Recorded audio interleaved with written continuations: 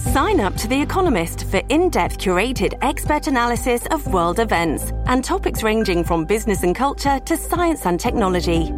You'll get the weekly digital edition, online-only articles, curated newsletters on politics, the markets, science, culture and China, and full access to The Economist Podcast Plus. The Economist is independent journalism for independent thinking. Go to economist.com and get your first month free.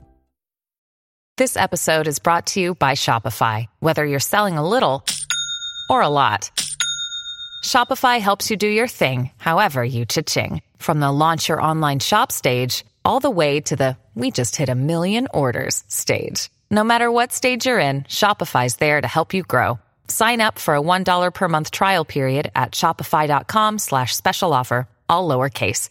That's shopify.com/special offer.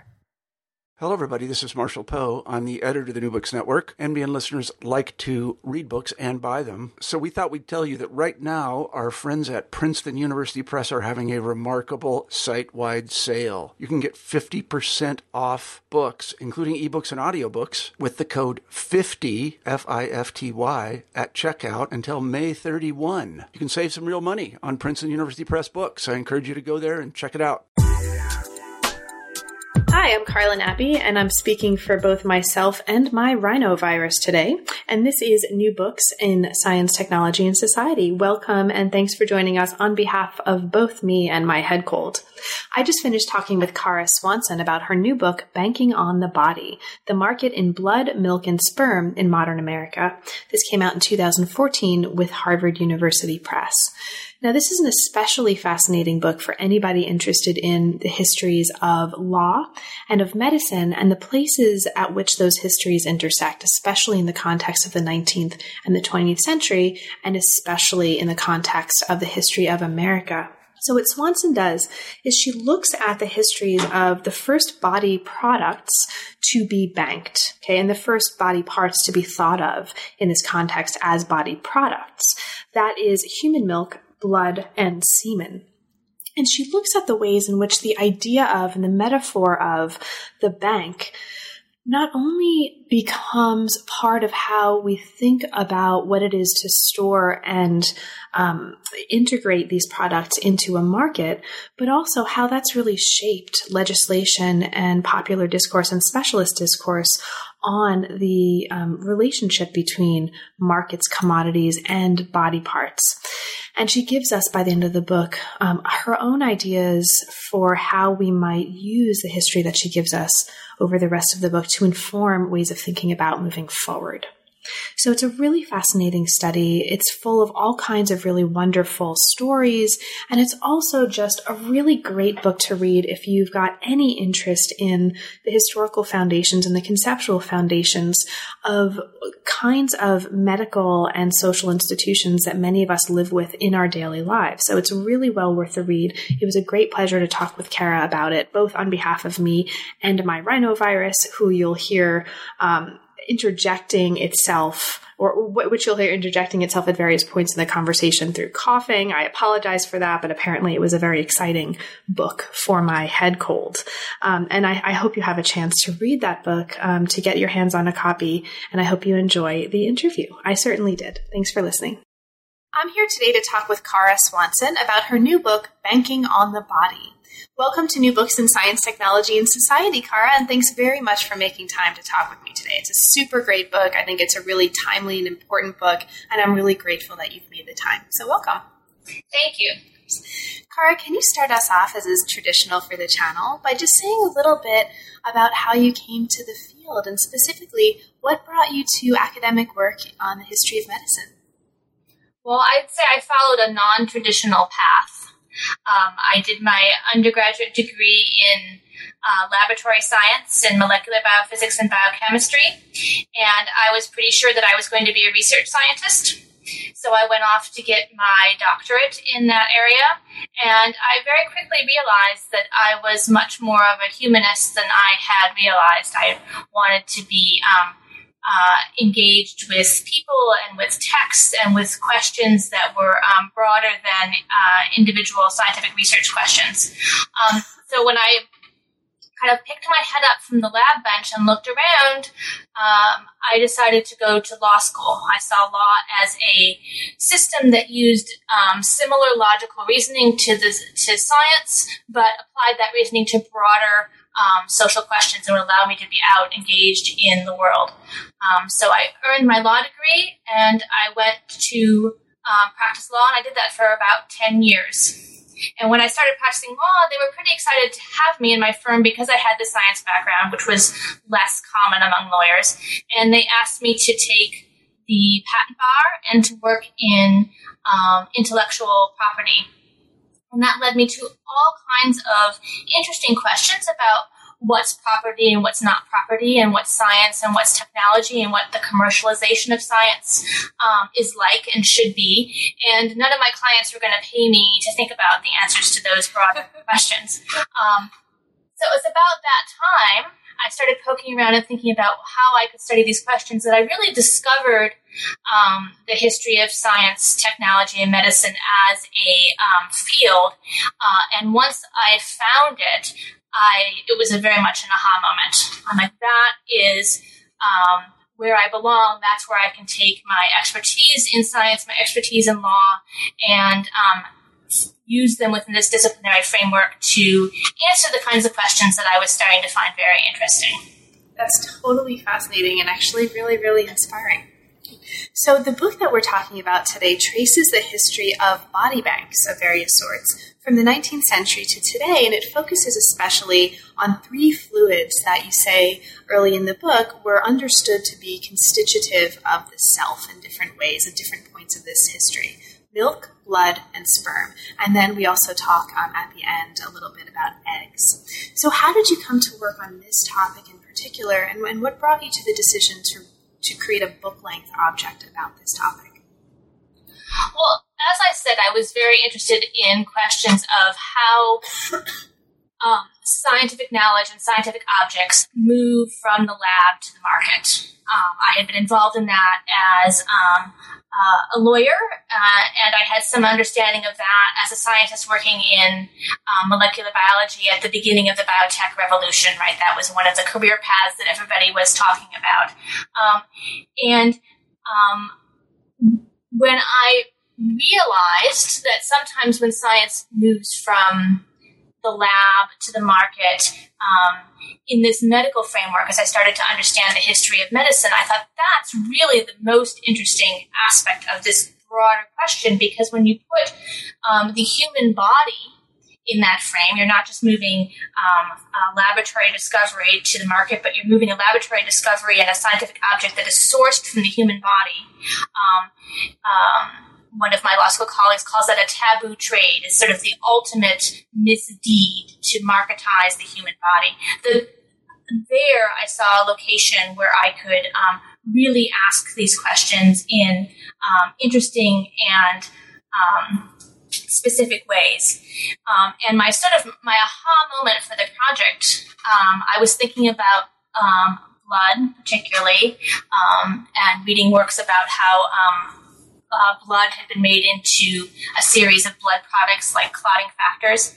And I sort of had this aha moment when I thought, yeah, we get blood from the blood bank. And I knew about blood banks. My mother had worked in a blood bank when I was a small child as a medical technologist. I had volunteered for the Red Cross in college and recruited people to give donations.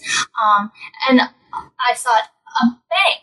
Why a bank? A bank is a commercial institution, right? And we're choosing this commercial institution as a way of describing how we collect and distribute blood. So that was part of the aha moment. And the second part of the aha moment was, it's not just blood we bank, it's other things as well. We've used that metaphor to understand how we collect these particular types of body products and distribute them, how we exchange them between strangers, people that don't know each other. Great. Thank you so much. So the introduction really lays out some of the background regarding the kinds of conceptual and historical metaphors and other raw materials that are going to go into informing the case studies in the chapters to come. Once we get to the chapters, we get into some really fascinating people and really fascinating case studies, and I'd like to start there.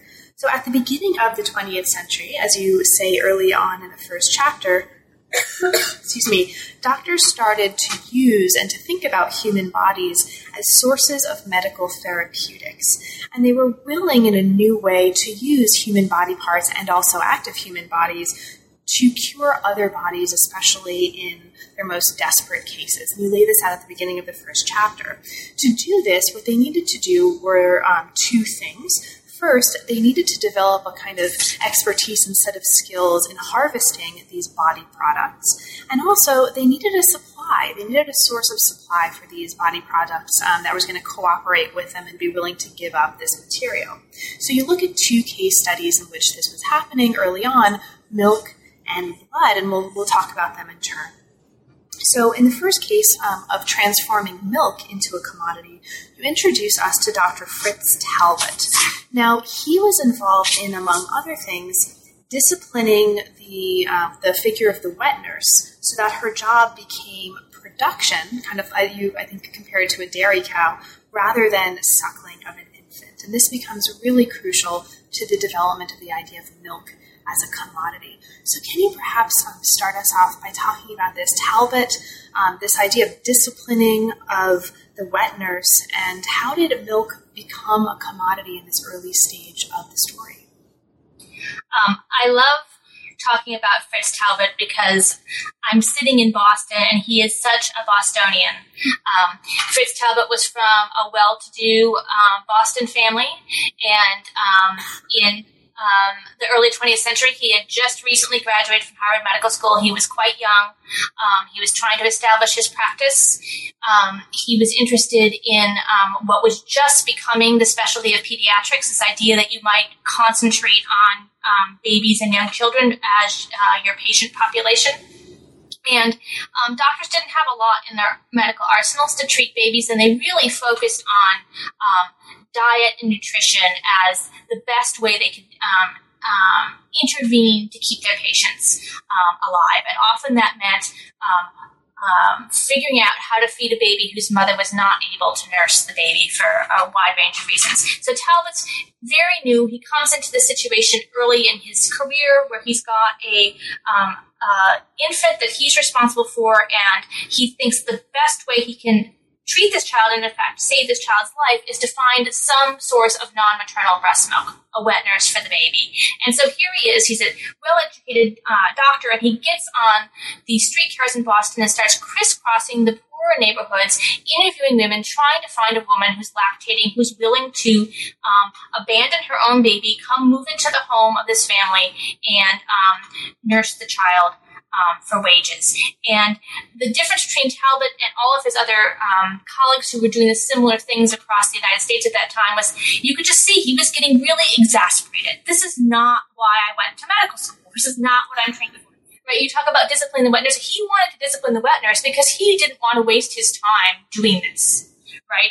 That was not why he went to medical school. He wanted to have the milk is what he needed, right? Not the woman's body. So how could he have the milk available so he could just write a prescription on a pad and hand it to his patient, and the milk would get to his patient without him having to interview and recruit and cajole wet nurses.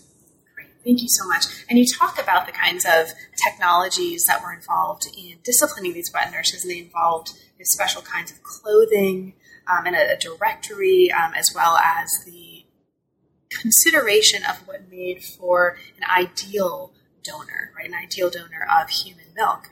Now, human milk was the first of these body products that you talk about in the book that was, as you put it, institutionally organized in disembodied form, but of course it wasn't the only one. And you also look in this chapter at the making of human blood into a commodity and into a body product.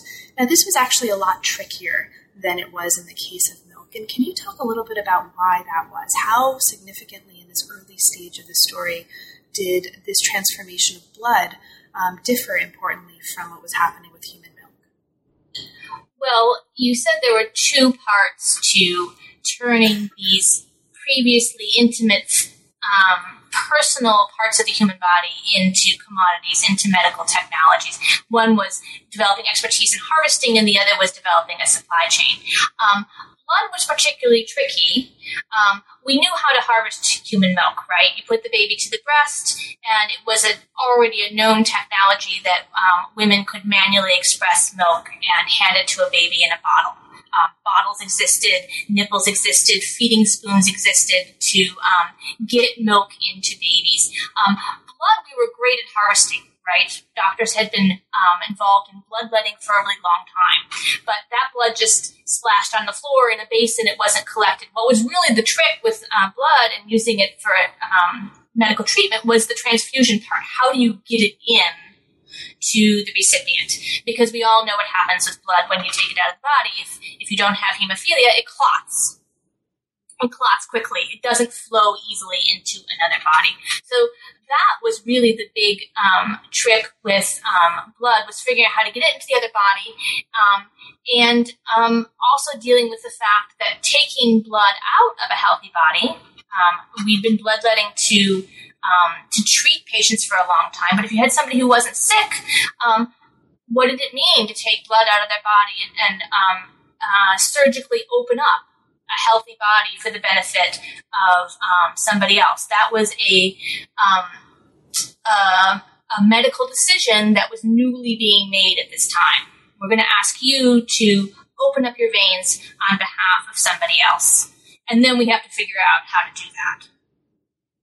So along those lines, you actually talk in both of these cases about the figure of the donor. And we talked a little bit about this figure in the case of milk, and you also talk about this figure in the case of blood. And so you talk about the idea of salesmen of blood in the 1930s as being healthy, full-blooded young men and women.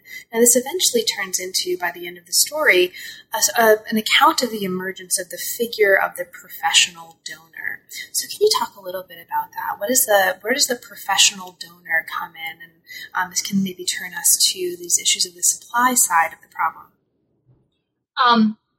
So both with respect to milk and with respect to blood, as you said, they had to learn how to harvest these body products. They had to learn how to use them, and then they had to develop a supply.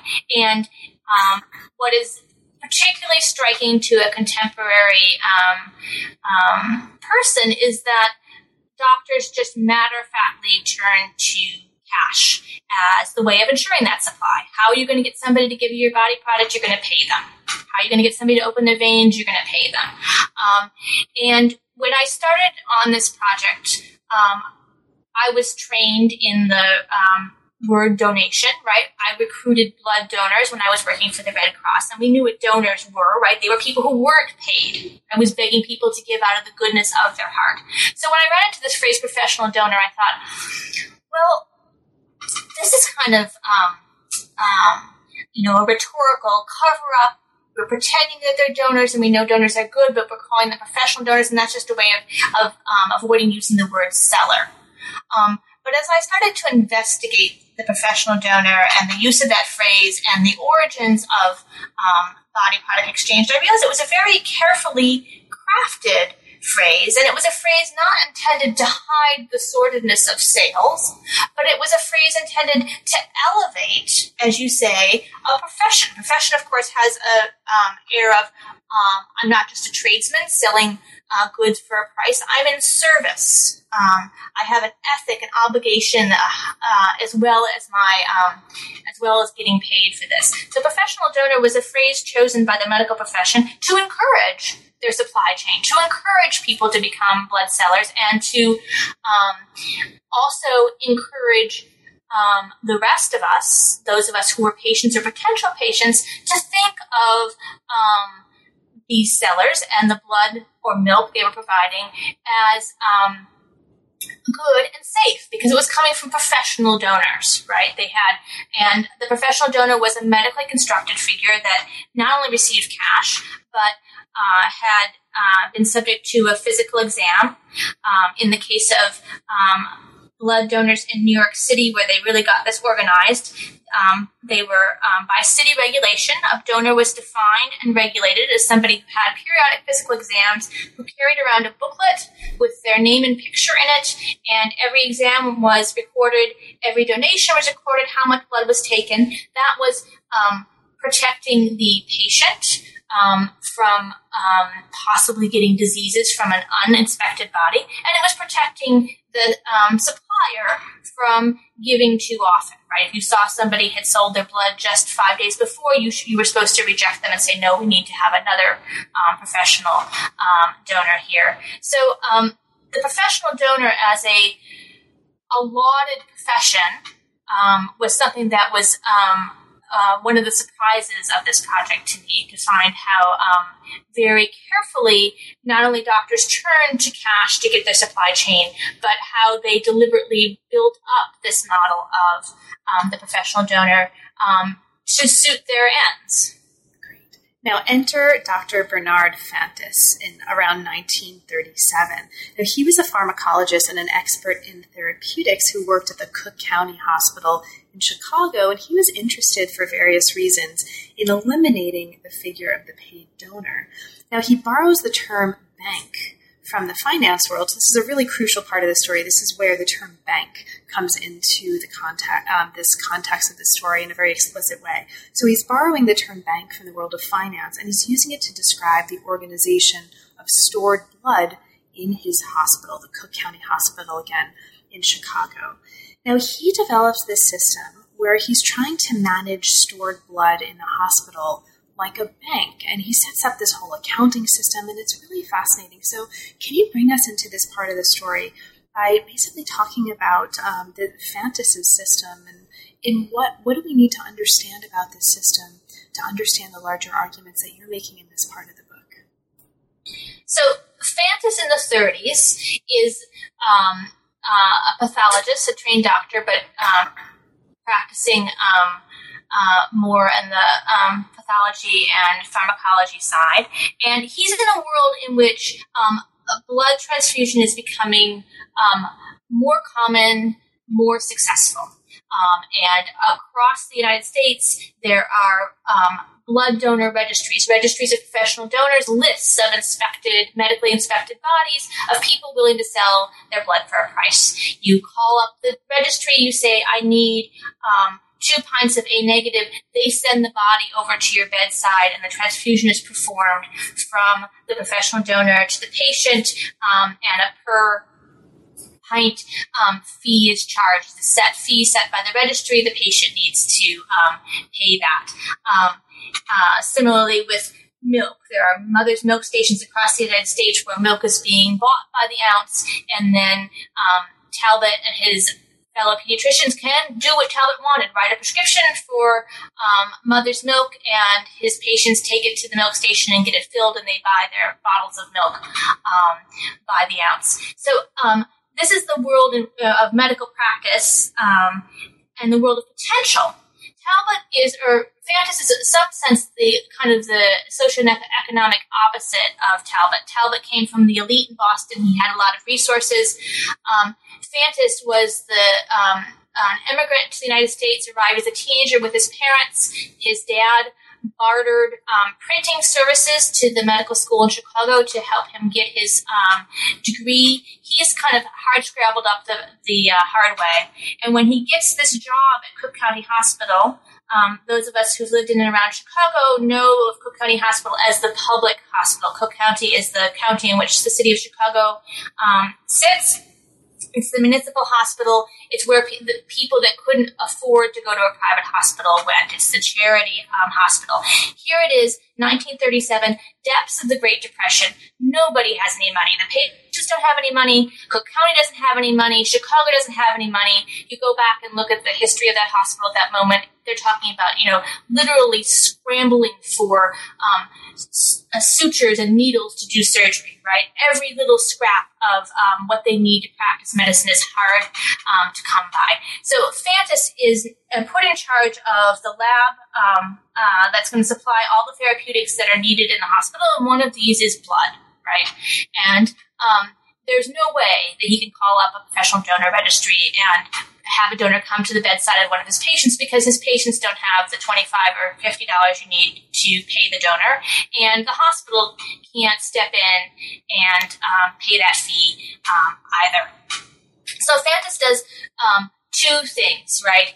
As you say, he sets up the system of stored blood. He starts thinking about blood as not a direct person-to-person donation, but a communal inventory kept in the refrigerator. This is part of the history of technology as well as the history of medicine, because the refrigerator was a very new technology. It's actually the most expensive and difficult thing for him to get as he sets up a blood bank. His goal is to eliminate the professional donor, not in all places and all times, but for his patients. How can he get his patients' blood? They don't have cash, but they do have blood. They have their own blood. They may know somebody with blood.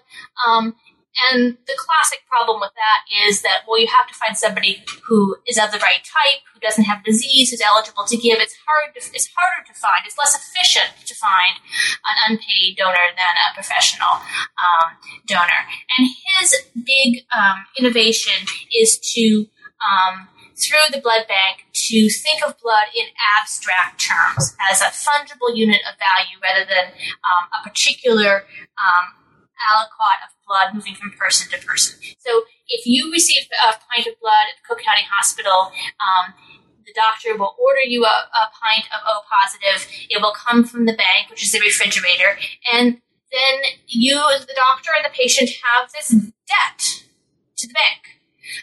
And they can repay the debt with blood, and they don't have to have O-positive blood to pay it back.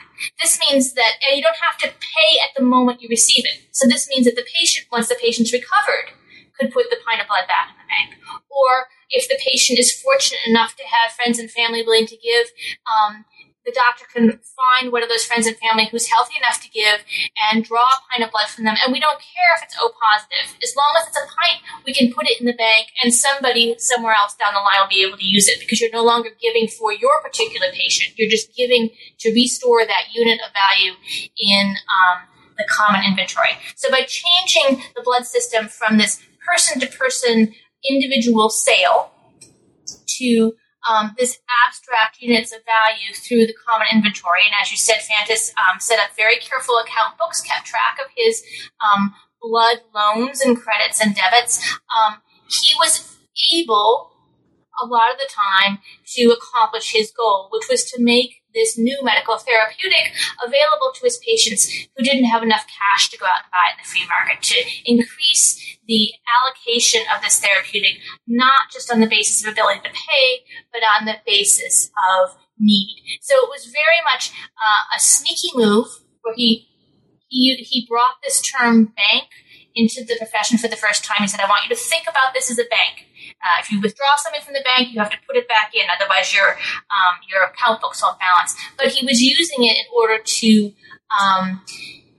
increase access to this technology and to decrease the need for buying and selling blood.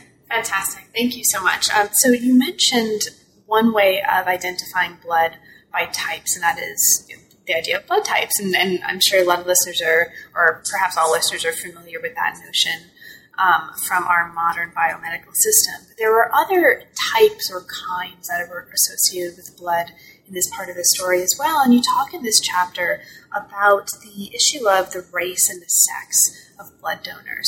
Now, since this is going to continue to come up in later chapters as well, can you talk a little bit about what's happening in this part of the story with Fantis and his colleagues in terms of worries about or notions of the race and the sex of blood donors? What's important for us to understand about that at this point?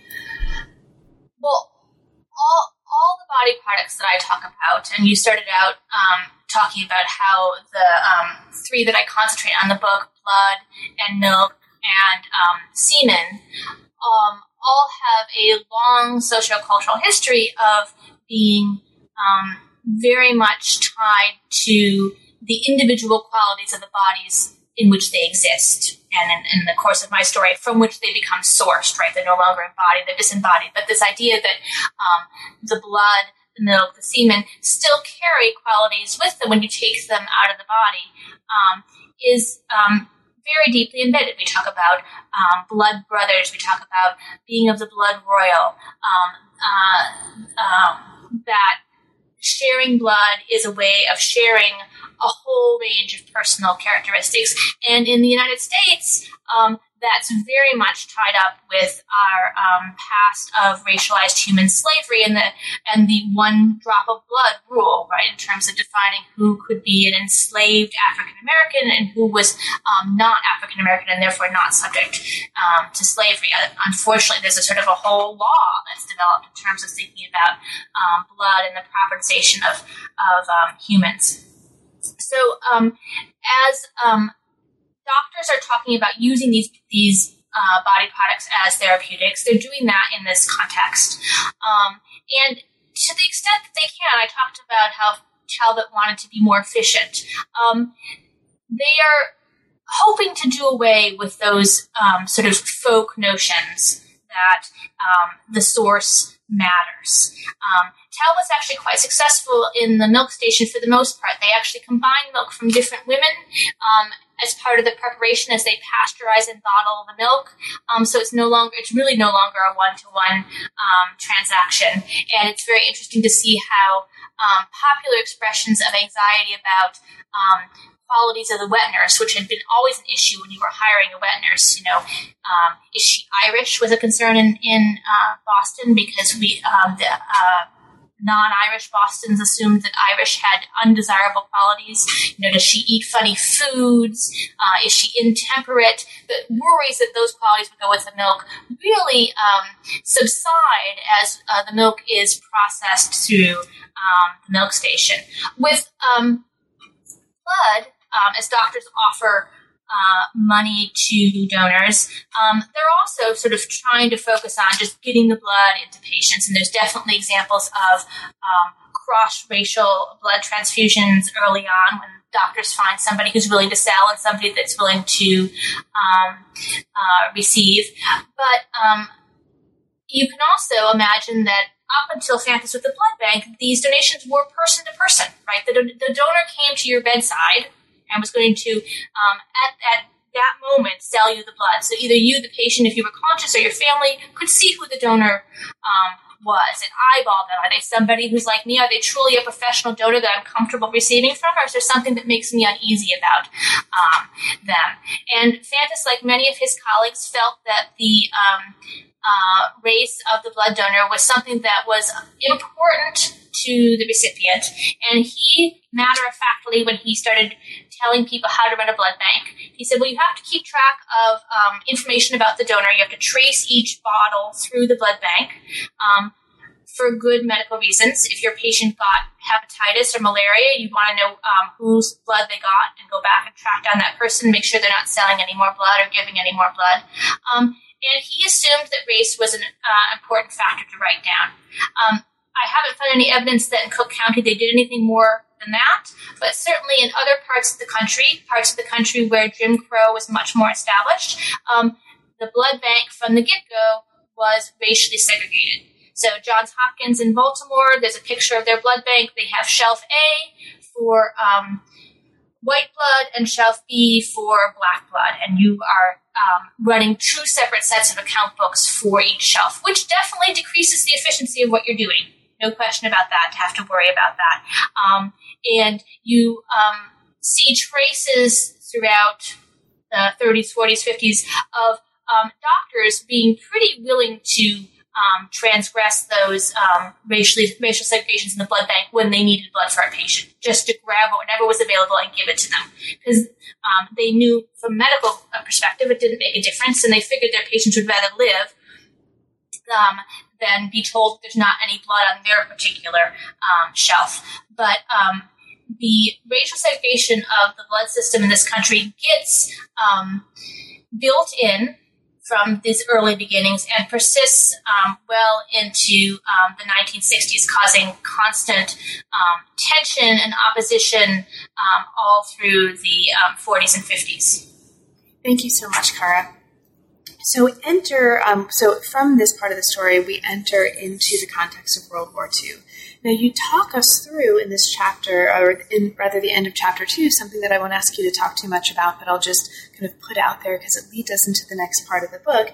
You talk about World War II in the context of the development of the idea of turning the nation into one big blood bank. So this begins as a program that you describe called Blood for Britain, and it becomes the basis of a national blood program. American blood in this context is treated as a public collective resource. And you introduce us in this part of the book as well to the Red Cross coming into this story. Now, the Red Cross develops a scheme to turn the wartime giant blood bank into a peacetime blood supply, again, based on unpaid civic-minded donors.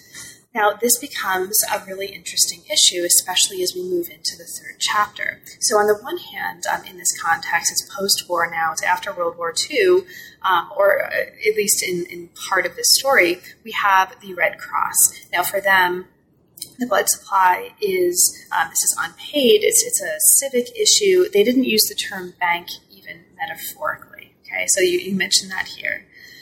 Now, on the other hand, there are people involved in organized medicine who are thinking about the blood supply, thinking about the kinds of metaphors used to describe the blood supply, and thinking about how to manage the blood supply in really different ways. So in this context, you introduce us to Mrs. Bernice Hemphill, who in Honolulu on December 7th, 1941, becomes what we might describe as the mother of blood banking. And she leads blood banks in their fight against the Red Cross. So can you introduce us to Mrs. Bernice Hemphill, the mother of blood banking? What is she doing, and how does this differ importantly from what's happening with the Red Cross in this context? Mrs. Bernice Hemphill is a fascinating figure. Somebody did a great oral history with her before her death, which I very much appreciate. She came to dislike the Red Cross during World War II, and I've always wondered if that didn't have a bit of a gendered component to it. She was a very unusual woman. She had a degree in what we would today call medical technology. She was actually trained in laboratory techniques, and very unusual, very new degree. And the Red Cross had a very rigid way of setting up its blood donation systems, where there was a role for one doctor, several nurses, and volunteers, and there was really no place to slot in Mrs. Hemphill's expertise in that standard system. And I think that might have been part of the reason that she always was sort of insulted at how the Red Cross handled blood during the war. She, as you say, became involved in blood banking because on Pearl Harbor Day, she's in Pearl Harbor as a Navy wife, and she has this expertise. So when she, like many other people in Honolulu, almost instinctively go towards a hospital to volunteer their blood in response to this disaster, that same instinct that led Americans to do that on September 11th, 2001 was present there in 1941.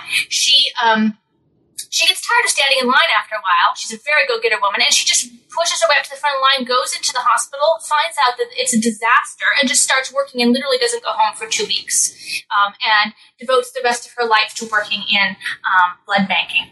And she becomes, as you say, a pivotal figure in what was actually called at the time the Blood Bank Wars. Should we think about blood as this communal resource, we should ask for it from all who can give in order to give it free of charge to anybody that needs it, or should we think about it in terms that draw from the blood bank metaphor, to think about it in terms of financial terms, that you have a responsibility to repay your loans to the bank. And this very much gets wrapped up with how we think about medical care in America in the post-war period. Doctors are fighting in the 40s, a fight that they started fighting in the 20s and 30s, and by doctors I mean the American Medical Association, organizations of doctors, state medical associations, this anxiety about what's called, in a very stylized way, socialized medicine, any indication that the government is going to take control of medical care. Medicaid and Medicare are passing at this time. There's proposals for a more one-payer system that Britain is implementing in the post-war period. Doctors don't want that.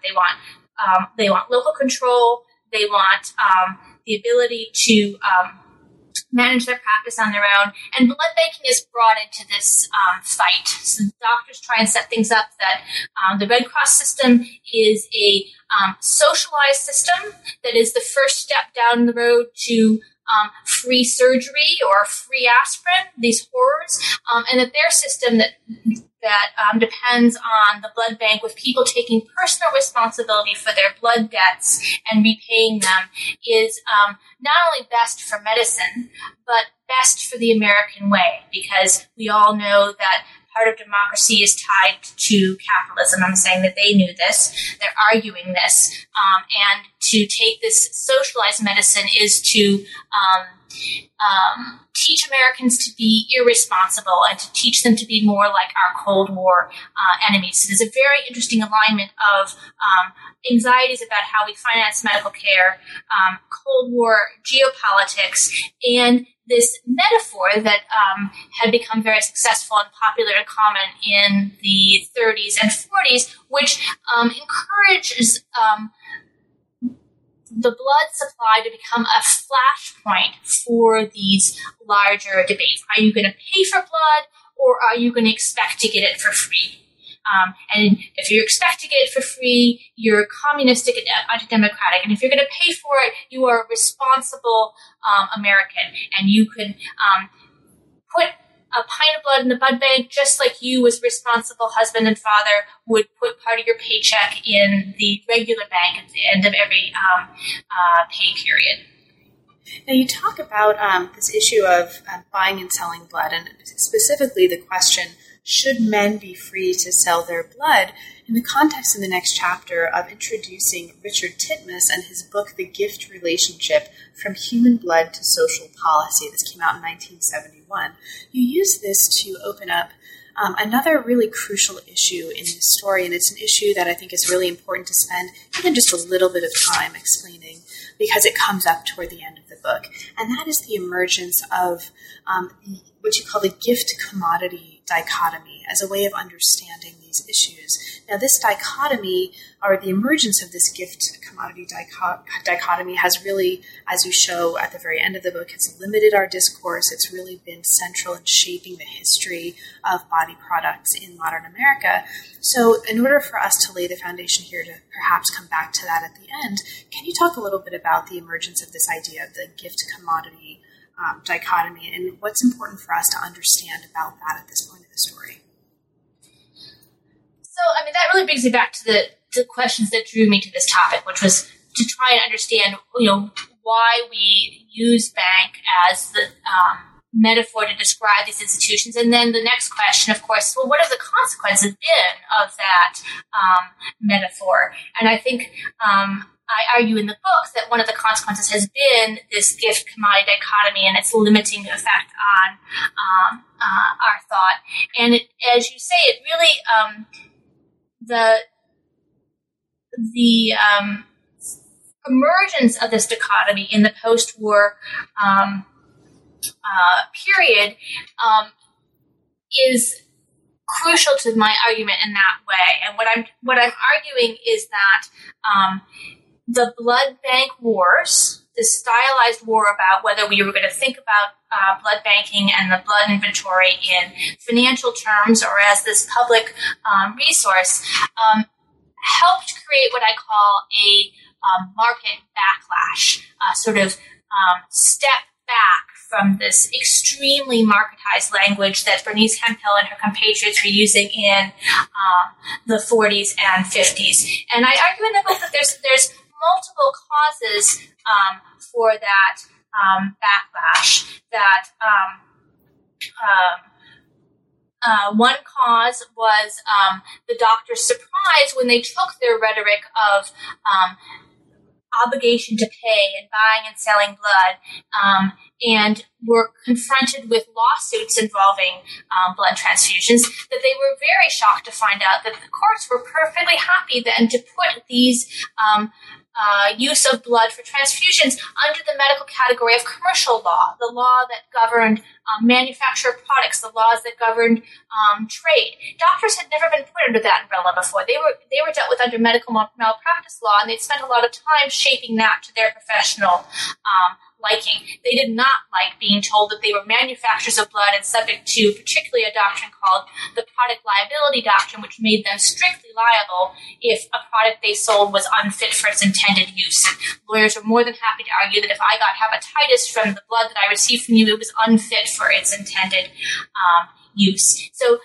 law helped push them away from this notion of buying and selling. But as you say, Titmus's book, published in 1970, which is what a lot of people think about when they think about the blood supply system in America and the controversies that have existed about it for a very long time, didn't cause this backlash or the dichotomy to arise, but he really crystallized it. He was a British sociologist writing from a British perspective, enthusiastically supporting the British national health system and post-war socialism in Britain, and contrasting the American capitalistic system as worse for the American health and also worse for American society. So he, again, was using the blood inventory, just like American doctors were using it as an element of their battle against socialized medicine. He was using it the opposite way, to say that socialized medicine is superior. And his book also caused Americans to be defensive about their use of not only financial terminology, but their willingness to buy and sell blood, such that they started in the 70s moving away from the professional donor. We don't see that term anymore. We don't see professional donor. We see Bowery bums and desperate sellers. These are not attractive figures. We need to get away from selling blood. We need to move towards unpaid suppliers. That's going to solve our legal problems. It's going to solve our public perception problems if we move away from this market terminology.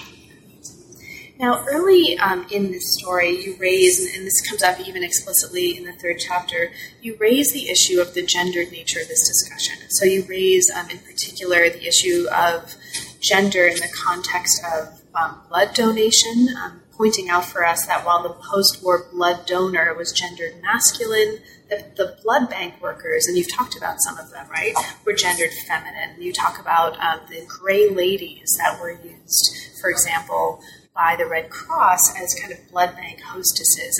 And this issue came up a little bit when you were talking about Bernice Hemphill as well, and the possible motivations perhaps for her actions and for her positionality in this story.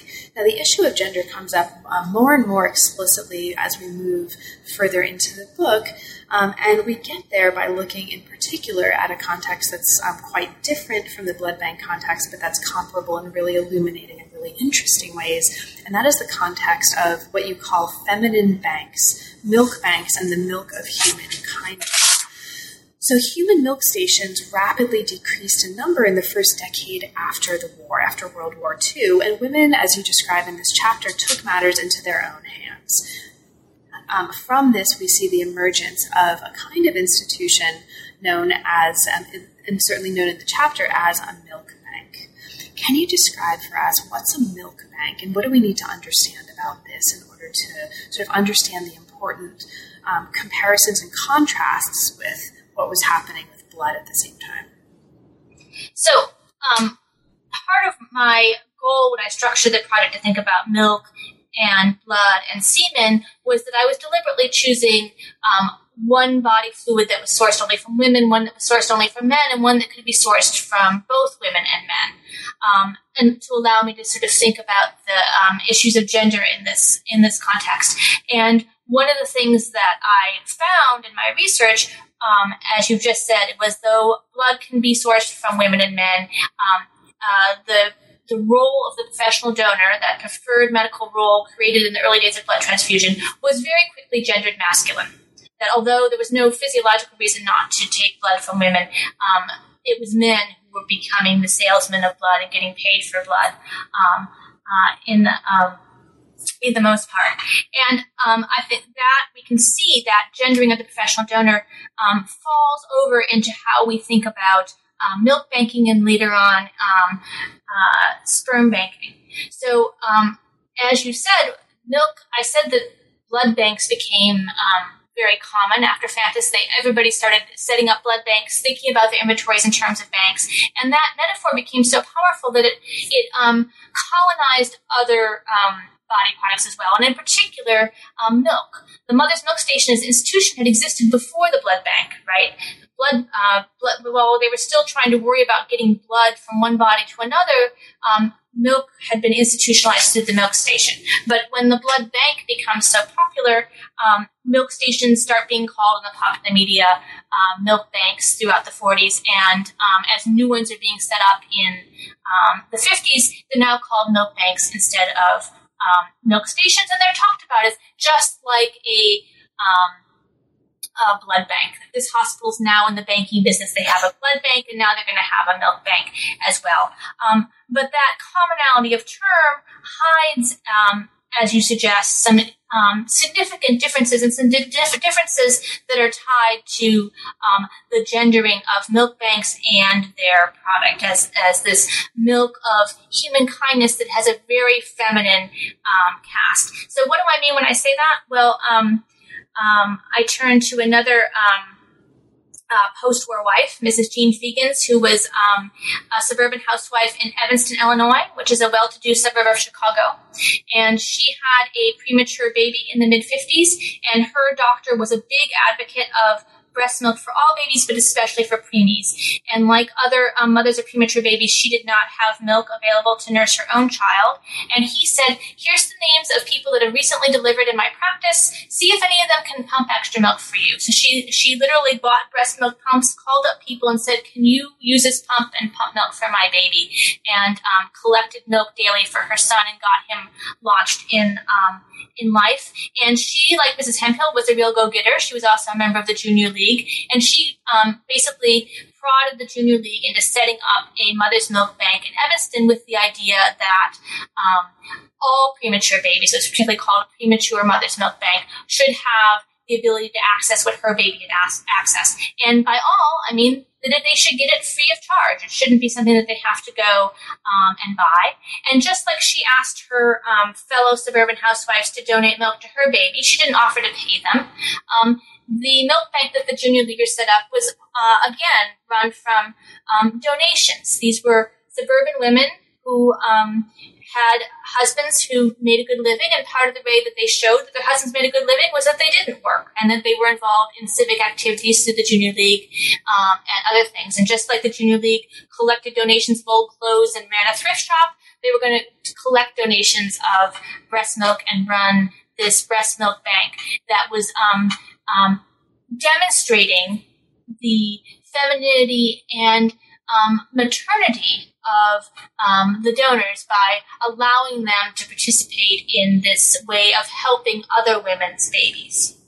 Great. So in this context, then, milk bankers are considering milk to be a gift and not a commodity. And you talk about the ways in which the sort of milk banks didn't encounter the kind of commercial law issues as well that blood had. So it's a really fascinating story in this part of the book. And I'll just mention for listeners who might be particularly interested in this part of the story that there are a whole bunch of other things happening in this chapter that we won't have time to really go into detail and talk about, including the founding in 1956 in Chicago of La Leche League that some listeners may have heard about. You talk about Prolacta emerging here and the work that that's doing. And you also talk about really the increasing separation of what's happening here from the marketplace. Now, as we turn to the next chapter, which is the last body chapter, we turn to this other context that you just briefly were talking about before, in the context of understanding the gender dimensions of the story that's being that's unfolding here in the book. And this is the idea of the sperm bank. Now, the sperm bank is very, very different from what's going on in the context of the milk banks, but there's, again, some really interesting comparisons here. Now, you introduce us to Jerome K. Sherman as a kind of father of sperm banking. He is the figure that really made it possible to preserve sperm and increase its shelf life by working in an area of cryopreservation, so the freezing and then reconstituting of human body parts. And this is one of the developments that made it possible to bank sperm. And you talk here about, all kinds of elements that are really fascinating parts of the story, including, the understanding and discussion of the eugenic implications of implanted semen, the emergence of custody cases involving donor children, the lack of, clinical demand for this, and the, worries about early on in the emergence of these sperm banks, inseminating women who were seen to be not viable mothers, right? So lesbian couples, unmarried women. So there are really interesting social history dimensions of this story. But to follow through the thread of the gendered elements of the story that we've been talking about, I want to ask you to talk a little bit about one of these issues in particular, and feel free to bring in any other elements of the story that you want. You talk about one of the important things that happens with the emergence of sperm banks is they develop a for-profit model. Okay, so this is really different from what we saw with the milk banks. They're developing a for-profit model that focuses on recruiting patients as customers rather than serving doctors. And in light of their appeal to potential customers, there's a really interesting change that happens that you chart here. So in the last years of the 20th century, as you show here, sperm banks are reinventing their business. They're reinventing their business model. So rather than marketing their goods to and their services to men, which is what they had been doing, they start marketing their goods and services to women. This is a really interesting part of the story, and it also allows us to get into the related issues of the kind of gender differences in then selling sperm and selling eggs.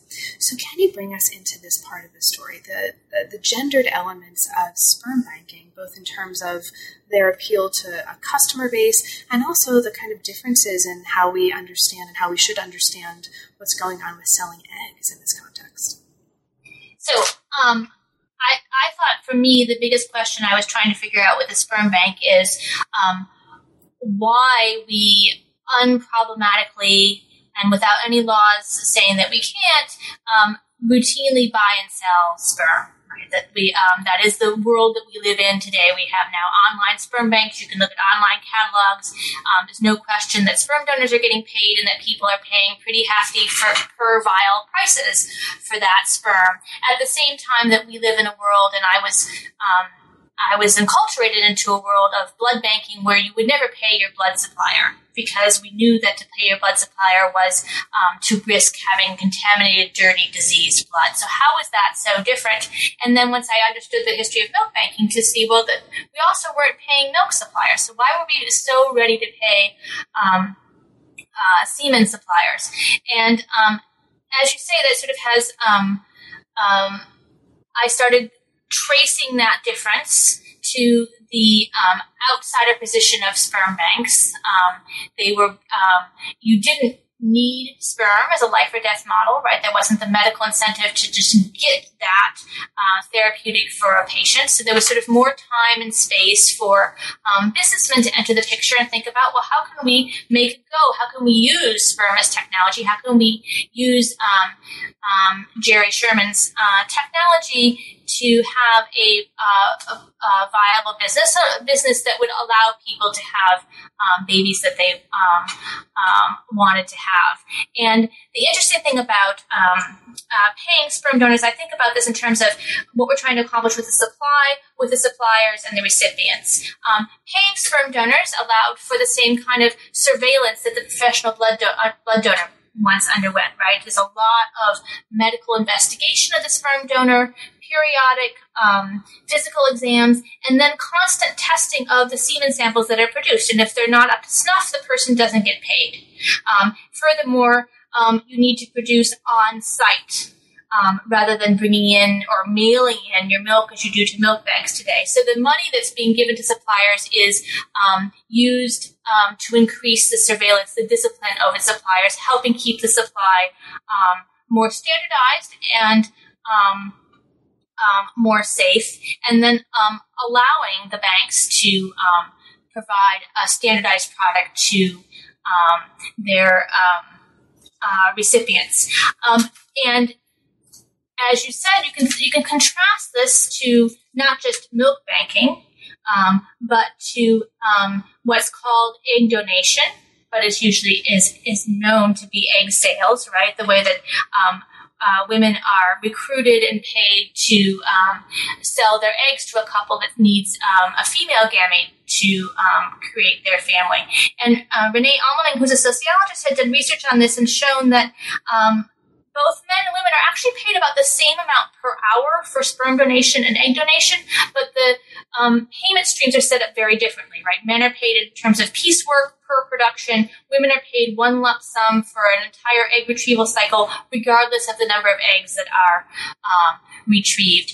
And through my analysis of the professional donor and my understanding of what happened in milk banks, I was able to show that distinction she saw in the contemporary gamete sales world can be traced back to these deeper roots about how the professional donor is gendered male. And we think about it as a job, as a salesman, that is a masculine role, and that when we're looking for something that comes from women's bodies, we're much more comfortable thinking of her as a healthy married mother who's doing something out of the goodness of her maternal heart.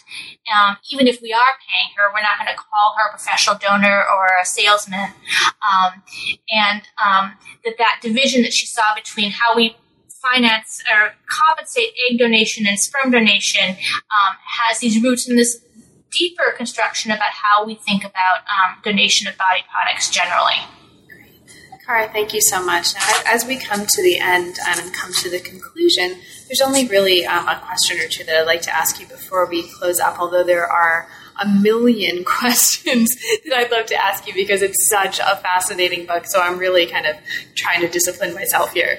So you talk in the conclusion about something that you just raised very briefly before, and that is some of the ways that internet sites and that the use of internet sites, maybe like Craigslist or Facebook, have transformed this economy. And I won't ask you to talk too much about that, but I'm marking that so that listeners who are particularly interested in that part of the story can know that there's a really fascinating conversation about that in the conclusion.